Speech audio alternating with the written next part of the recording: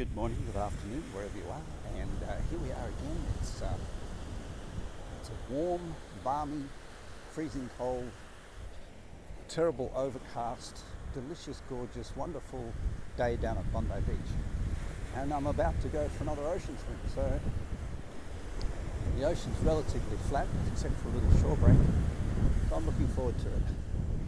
Before I do, I thought I'd just drop you a little note. Of all the things that I've done in my life that are hard, like rowing or training for things or going to the gym, that really take a big strain on your body, the hardest thing I've ever done is sitting still. I sat for a very long time in Zen meditation, and I can honestly say that's the hardest thing I've ever done, sitting still. Can you hear the microphone in the background? If you can't, I'll stop.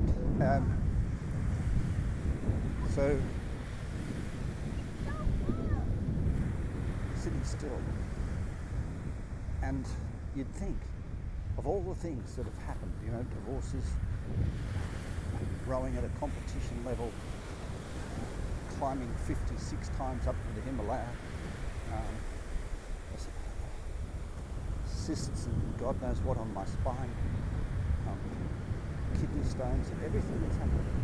You'd think I'd have a list on which sitting still would be close to the bottom, but it wasn't. And the question we have today is why? Why is the hardest yoga pose called Shavasana, the corpse pose? Without any shadow of doubt, in yoga, in the ancient texts, they say the hardest yoga pose of all is Shavasana, which is lying on the floor, your head supported by a beautiful pillow, in a warm environment, with your arms out to the side, feet let fly out to the sides, open, doing nothing. Exactly the same as Zen, except Zen you're sitting on a cushion, legs crossed, facing your demons. And this stillness where we can't activate and go and do something and get busy and run around and answer the phone and talk and play with the children and go for a swim and write a book and read and work, this stillness becomes the absolute doorway to spiritual and personal awakening. And the reason that being still in these positions is so confronting is that the ego is not allowed to function. You're not doing good, you're not doing bad, you're not causing any pleasure and you're not causing any pain. It's nothing. In Zen, you keep your eyes open and use your peripheral vision to maintain a softening of the brain. Focused vision tightens your brain and sends you into fight-flight. So the softening of the mind. I bought new glasses last year, which are multifocal, but they're very needy of me being able to look straight ahead. If I use my peripheral vision with my glasses on, I get dizzy. They're just not meant to be used that way. And so I found myself, even in my statistics on my Oura ring, getting lowered heart rate variability, which is a sign of fight-flight. And I worked it back. I thought it was COVID, but actually it's when I got my new glasses. Peripheral vision, which is the softening of the eyes, can only happen when we're not in fight-flight. So sitting in Zen, perfectly still, not moving a muscle, not even breathing in any format, keeping your back straight, do that with nerve tension rather than muscle tension, doing nothing, staring straight ahead, is the most painful experience I've ever had. And doing it for day after day after day brings a person undone.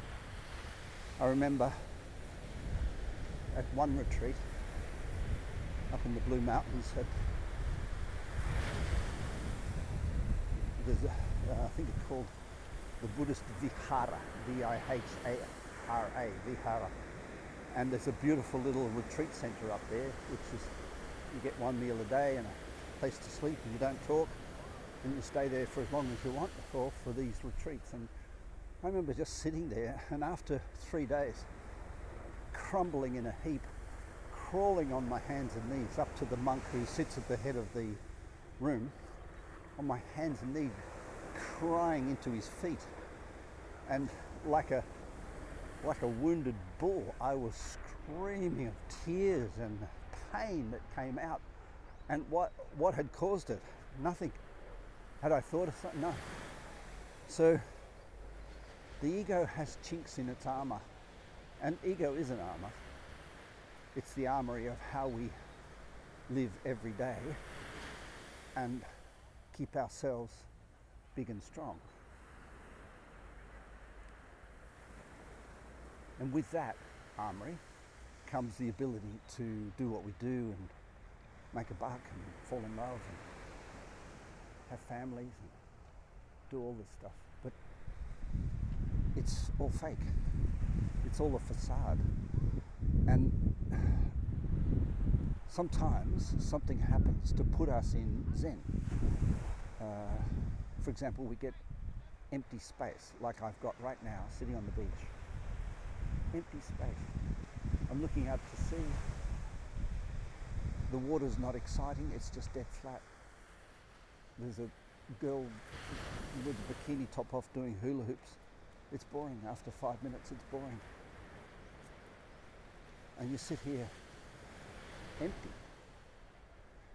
And I deliberately empty myself every day here on the beach and just sit or walk, because I think I want to know if there are chinks in my armor. I want to know if my ego is actually real. I want to know if I'm just covering up shit, like I found out in that Zen retreat and many others that I did of the same style, where I broke down back in my dormitory or wherever it was in fits of tears for absolutely no reason. Same thing happens in the Himalayas when you sit on a rock with nothing to do. You're at altitude, you can't climb further, and you're just staring at it, and after about 15 minutes you get used to it, and then all of a sudden you become emotional. And this is Zen, the stillness. And so many people just remain absolutely time focused, late for everything, back to back something. If they get a spare moment, they make a cup of tea. If they get another spare moment, they'll check their emails. If they get another spare moment, and this is deliberately done. It's not subconscious. It's consciously filling the space. And I think it doesn't do us well to avoid the truth. You know, sometimes that truth comes in a funny package. For example, depression. Depression is really a spiritual place, incredibly spiritual. But one person falls down a well, the well of truth, and hits the water at the bottom, and gets pissed off about it, which is depression. Another person sits in Zen and climbs down the well and sits in the water at the bottom and celebrates it. Same well, same dark, terrible, terrible dark place. One person volunteered for it, the other person fell, but they're in the same place.